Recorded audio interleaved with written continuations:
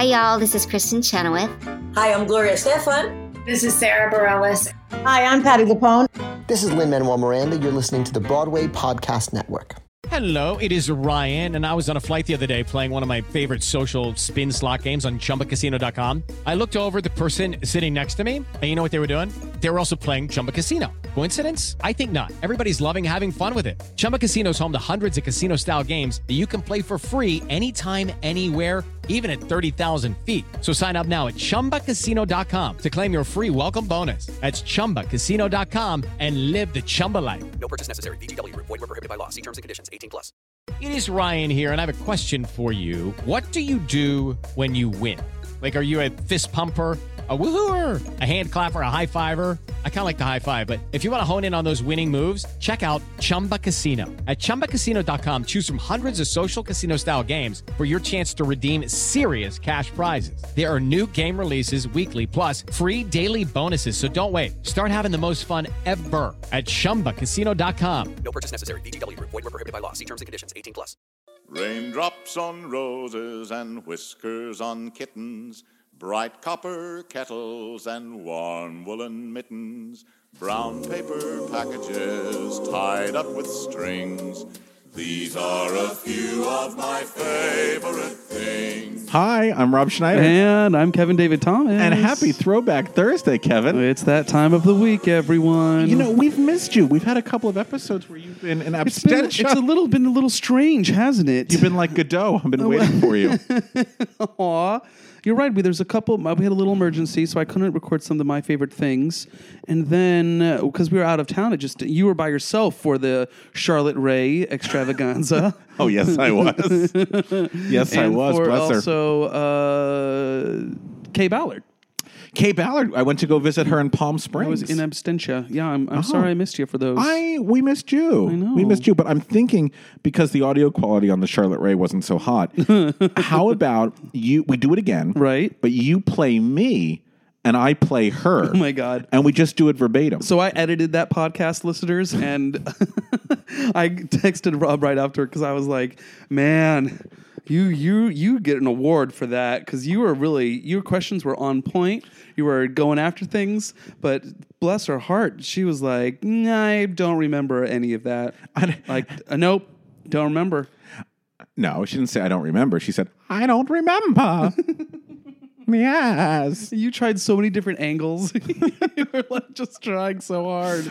Oh, but that's okay. You know what, though? No, she said fun stuff. I always say this. Even if we don't get a lot out of them, we get something a little bit more than we knew previously about that era. Well, yes, and it's a piece of history that's preserved forever. And yes. That was the whole point. You know, yes. They all may not, some are definitely more entertaining than others, but the fact remains that she lived that life and we've preserved it now. Yeah, so God bless. God bless. Bless you for on your car phone. I got to speak to... Because it did feel like it was like 1920s radio hour. Hold on, let me clarify, because I said car phone. And yeah, I know. Everyone gave you shit for that. And Robbie Rizal was like, who has a car phone anymore?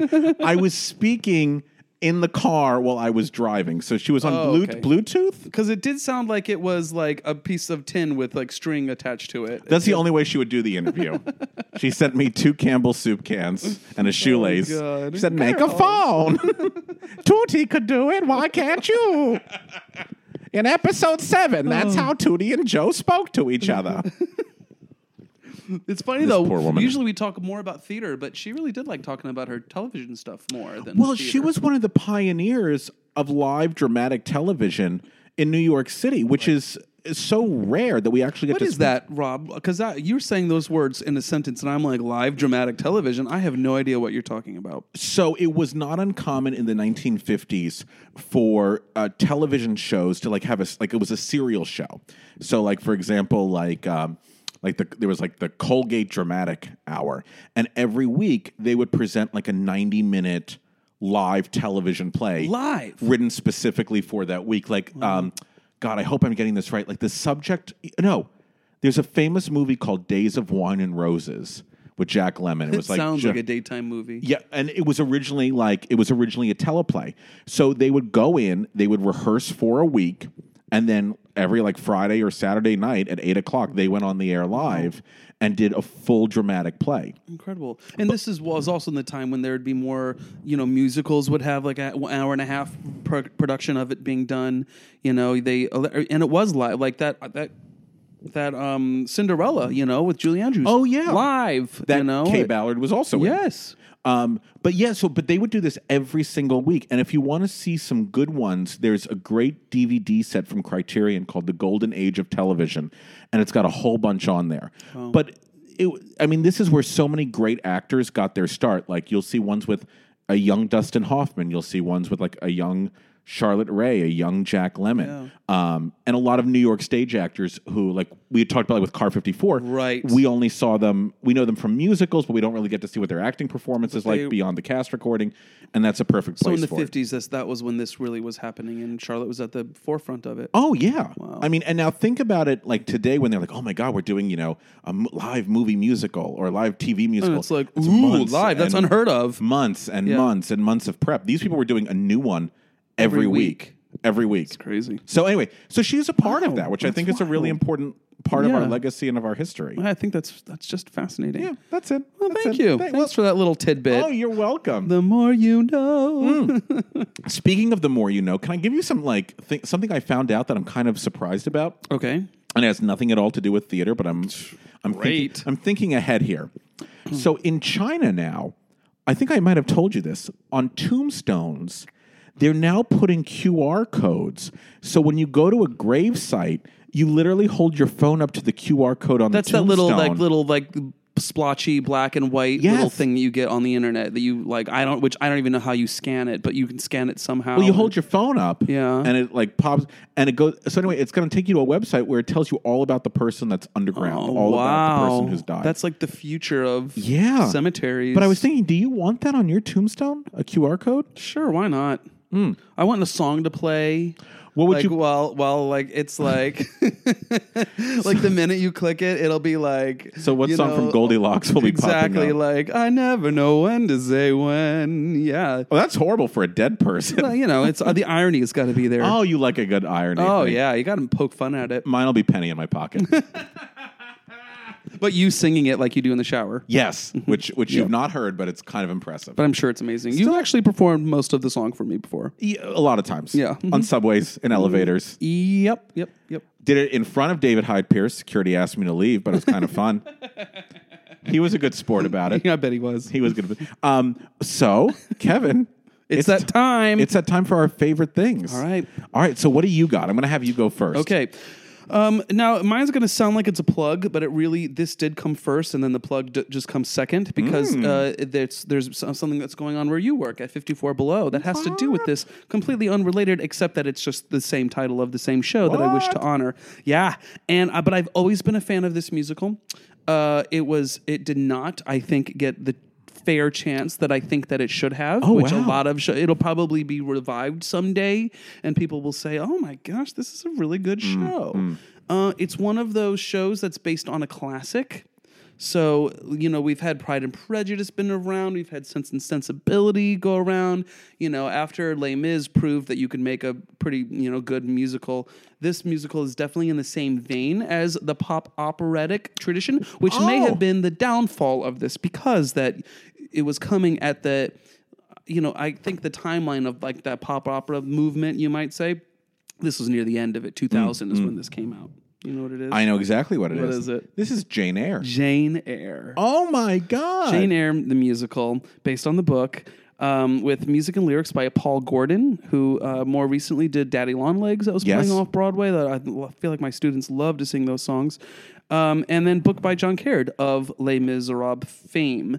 It was first done in Toronto at the Royal Alexander Theatre in 1996. That gives you an idea of when the process of writing this musical took place. The score is sweeping. I would not say that it's a Les Mis, even though I could see how very easily it gets grouped in with those musicals, Miss Saigon, Les Mis, Femme Opera. It has an epic feeling to it, but it's really a pretty simple story, and I don't need to go into like what Jane Eyre is all about because most of you probably already know that. But it was, unfortunately... Sorry. What's funny? Why are you laughing?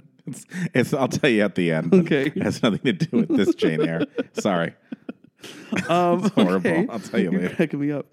But it opened at the Brooks Atkinson Theater on Broadway in November 9th, and it closed, 6-8 months later. You know, it was it did not have the long run that I think that they were hoping. What year again? 2000. Jesus. Okay. Yeah, and I think yes, it was a busy year, but there was also I think it just couldn't find the right audience. But people who went into it loved it. There was a major technical achievements that they did for this show. They had to basically tear down the middle of the theater and give it better supports because there was this modular lighting device equipment, this like big stack in the middle that was suspended that weighed so much that they had to reinforce the stage, and that this technology was so advanced that they from my friends that were in it, because I knew a lot of people when I did Little Night Music that had been in Jane Eyre, and they were telling me that they really didn't get to tech or do Act 2. It's like they spent all their time on Act 1 and then they ran out of time. And they just didn't have the time to really go into the development of Act 2 and get all the technical qualities there. But it was a major stage invention to have this modular thing that moved and rotated and could give the lighting and all. Because you have to imagine, technology is the last 20 years has been. We listen to the Ken Billington interview and listen to him talk about how even the lighting devices in the last 20 years have completely changed, and the way that designers' design has changed. So I think they were doing new things even then. One of the kind of fascinating things that I think, and I remember this when this happened, but so they were nominated for a bunch of Tony Awards. Marla Schaffel was for Best Actress, Best Score, Best Lighting Design, Best Musical, and so they were going to close before the Tony, so like let's say they had their closing notice like May 20th, and but the Tony Awards weren't till the end of beginning of June. Yeah. So they needed someone to help keep them open, and Alanis Morissette, the pop singer, famously bought $150,000 worth of tickets, donated them to charities so they could stay open through the Tony Awards. True story. She was such a fan of the show. I did not know that. Isn't that wild? Yeah, a little fun fact. So they stayed on. They closed the day of the Tonys. So they were staying open also just so they could get to that, because they could have those 2 weeks to just enjoy, the limited success that it found.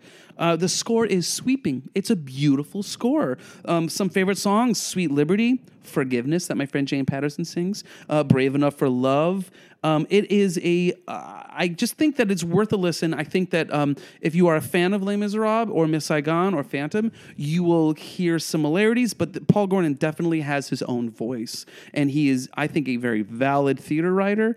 I'm going to check out more of his works. But I know that this will get done again someday, and it gets done from time to time. But it's all there. James Barber was in it. It was a good piece. Do you know when it's going to be at 54 Below? Yes, February 28th. That our good friend Robbie Roselle is directing. Oh, that's amazing. And Elena Shadow will be playing the Jane Eyre part. She's great. So if you're not doing anything, and believe me, they were not connected. It just happens that I know Robbie. But I love Jane Eyre, the score, and I think I would highly suggest going to 54 Below and checking it out, seeing some of these songs sung. That's very exciting, because who knows when we're going to see this again. Well, yeah, that's the thing, and to hear it really done by, and you got to have great singers and great performers, because it is a hard piece to sing, but I think the music is lush and sweeping and really worth a listen. So if you have a chance, go out and listen to Jane Eyre. Oh, that sounds wonderful.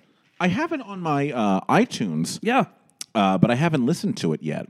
I'm having a massive problem with my iTunes, by the way, if anyone can help me out. What's wrong with it?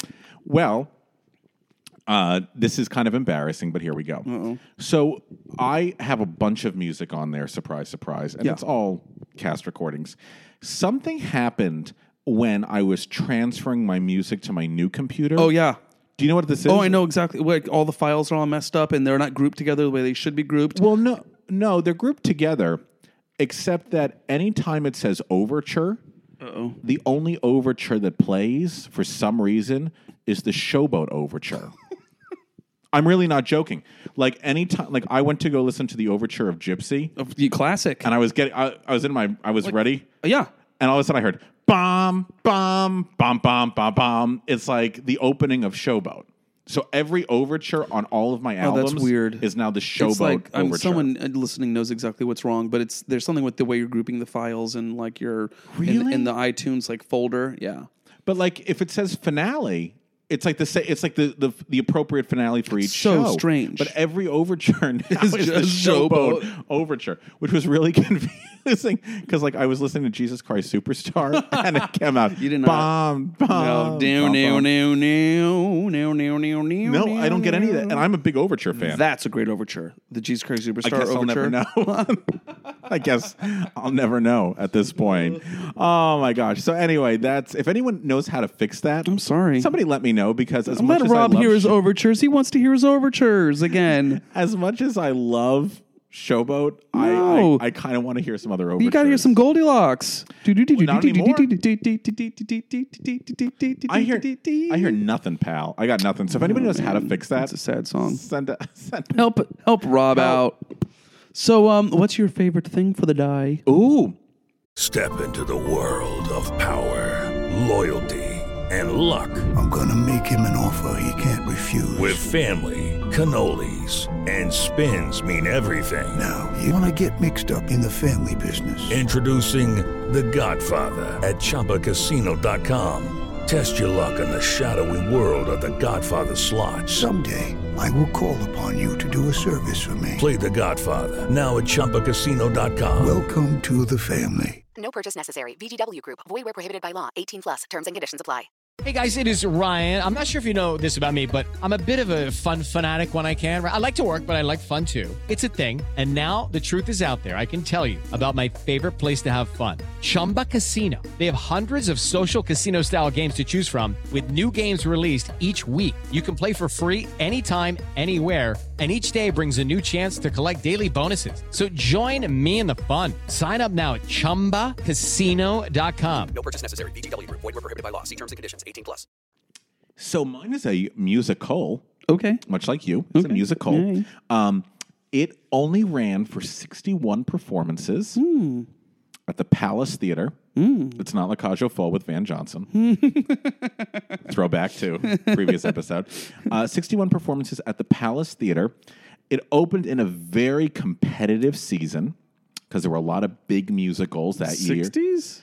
Not 60s. It's a very competitive season, and all the other musicals were very big, and this one was very tiny. And it played the Palace? And it played the Palace. This show, I Do think... patent leather shoes really reflect up? No. I don't know why We will never talk that never about would have that played the on this Palace. show. As soon as we have to start talking about that show on our favorite things... Didn't we talk about that with someone like... Somebody was in it. I think we interviewed... Oh, Larry Hockman was involved in it. Yeah, that was it. Good job. Thank you. Sometimes it's all a blur now. Like It we used to know so much, and now I feel like I'm like, yeah, I heard something about that one time. What is this? What is this? All right. What year? What season? The 78-79 season. Ooh. So the other musicals that opened this year, all right, were Best Little Whorehouse in Texas. Yep. Sweeney Todd. Mm-hmm. They're playing our song, which is only 8 people, but still pretty big considering it was Right. Neil Simon and Marvin Hamlish. So this is just this Carmelina? No, but that show. Have we discussed that on this show? I actually love Carmelina. I enjoy the cast recording that they made years later because then they brought back a couple people. I can't remember Georgia if we've Brown talked about it. No, I don't think we have. That should be one. Was it a favorite thing? I feel like we have. I feel like it could have been one of my favorite things. We'll go back and look if our listeners know. Oh God! So it's not Okay. Carmelina. It's by a very reputable composer and lyricist. Is this like a Charles Strauss musical? Not Charles Strauss. He's a big name. Maltby and Shire? No. He was a big name. He had a string of hits in the 60s, and then the 70s weren't so kind to him. A learner? No. Richard Rogers? No. Very optimistic. Jerry Herman? Yes, it's a Jerry Grand Herman Tour. show. It's the Grand Tour. Bam! Look at you. Wow. Ooh, I don't know much about the Grand Tour. Oh, good. Neither do I. Because that iTunes also erased the Grand Tour. And now it's old voice lessons. Pause. Oh, hold, my pizza's here. So yes, it is the Grand Tour. All right. Jerry Herman. We took a little bit of a break because the pizza arrived. So Can't blame us. just so you're aware. So the Grand Tour actually might have suffered because Joel Grey was its lead. That's what Jerry Herman says. Really? Yes. So the Grand Tour is based on a play. And the story of the Grand Tour is a man who has this incurable optimism about him. You know the song I'll Be Here Tomorrow, the Jerry Herman song? Sure. Have you never heard it? I don't think so. Oh my God. It's no. It's absolutely gorgeous. It's absolutely gorgeous. So he is a man who is stuck in Paris. He's trying to get out of Paris before the Nazis arrive. Oh gosh. And he hooks up with a colonel. Now here's the cool thing. Like hooks up with a colonel? No. There's a colonel. Oh, okay. Joel Grey buys a car to get out of Paris, but can't drive the car. There's a colonel at the hotel he's staying at, played by Ron Holgate, who knows how to drive but doesn't have a car. So guess what? Hey. They road trip. Hey-o. They also pick up the colonel's girlfriend, Mary Ann, played adorable. by Florence Lacey. Wasn't there a song called Mary Ann? Yes, it's a beautiful song. And they escape and try to flee before the Nazis invade. And as they're on the car ride, Joel Grey starts to fall in love with I see. the colonel's girlfriend. So trouble. It's trouble in paradise. Yeah, so it's like Sound of Music meets Sound of Music meets like some sort of like rom-com. Yeah, it's like you know what I mean. Sound Like of Music meets Bridesmaids. That's yeah, exactly and how Mac and Mabel. Yeah, I got it. That's exactly how Jerry Herman pitched it to everybody. Yeah. I don't want to tell you any more than this because I'll give you a little history, but I want you to discover the show on your own. I don't want you to give. I don't want to give you any more. I'm just going to tell you that much. And and then but I'll tell you more. So in the original play, the Colonel and the Joel Grey character were equal. They were equal. And then with Joel Grey playing it, it's a star. So it's sort of through it's not really a triangle anymore. It's now totally out of whack. They've revised the show a couple of times. Once with Jason Gra, our former guest, at the York. Once was at the York, and once was in Los Angeles. So they worked on it there together. And the show got really wonderful reviews once it was subdued. Once it was two actors that are of equal status with one another. So once again, the show is really, really pretty. The show is really, really beautiful. If you've not had the chance to take a listen to it, it's one of it's not his best score, but there's no reason why it shouldn't be up there with something like Lacage. Well, yeah, I mean, like if everyone loves Mac and Mabel, and this came right after that, and also you love Lacage, and yet he was at the peak of his game. I mean, like he knew how to write a song. Absolutely. So it's one of his lesser known shows. It's called The Grand Tour. It's available on iTunes. It's available on Apple Music. And I think if you want to do it illegally, which you shouldn't do, it's available on YouTube as well. If anyone out there has actually seen or saw the original, let us know if this is correct, if this is absolutely correct, if whether or not Joel Grey really threw it off balance or there was something that wasn't working with the show. Jerry Herman has said, and Jason Graz also said, that when it plays as a as it plays in like a jewel box theater, in a small little theater, it's very, very moving. So I'm hoping that maybe it'll come back, maybe in encores at some point, and make it intimate, and let's see what happens with it. But I think, especially in today's climate, this idea of I'll be here tomorrow, this idea of optimism in the face of adversity is something we all need. I find that every time I turn on the news, I have to shut it off and then immediately turn on like a Jerry Herman album. Yes. I really do, because it can get so negative, but I found, maybe it's just the mood that I'm in, but I found the score to be very, very moving and a little bit of a panacea for what everyone is going through at this current moment. I love a good panacea. Me too, not to be confused with a pancreas. Those are two big SAT words right there for you. Okay, so once again, mine is Jerry Herman's The Grand Tour. Mine is Jane Eyre. We're going to eat this pizza, and we'll talk to you soon. Bye. Raindrops on roses and whiskers on kittens, bright copper kettles and warm woolen mittens, brown paper packages tied up with strings. These are a few of my favorite things. These are a few of my favorite things. Hey, it's Leslie Odom Jr. here on the Broadway Podcast Network to tell you about the Rise Theater Directory, a program of Maestro Music. Rise is a national online resource designed to connect and empower backstage and administrative and creative theater professionals from underrepresented backgrounds. If you work or aspire to work in the theater community, this can help you find your next project. And if you hire theater professionals, search the Rise Theater directory to find your next team. Create your profile now and get more information by visiting risetheater.org. That's theater with an RERISETHEATRE.org, because only together we rise.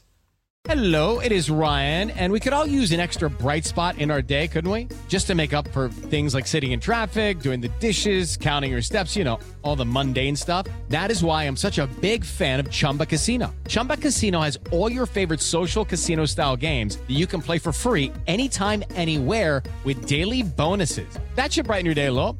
Actually, a lot. So sign up now at ChumbaCasino.com. That's ChumbaCasino.com. No purchase necessary. VGW Group. Void where prohibited by law. See terms and conditions. 18+.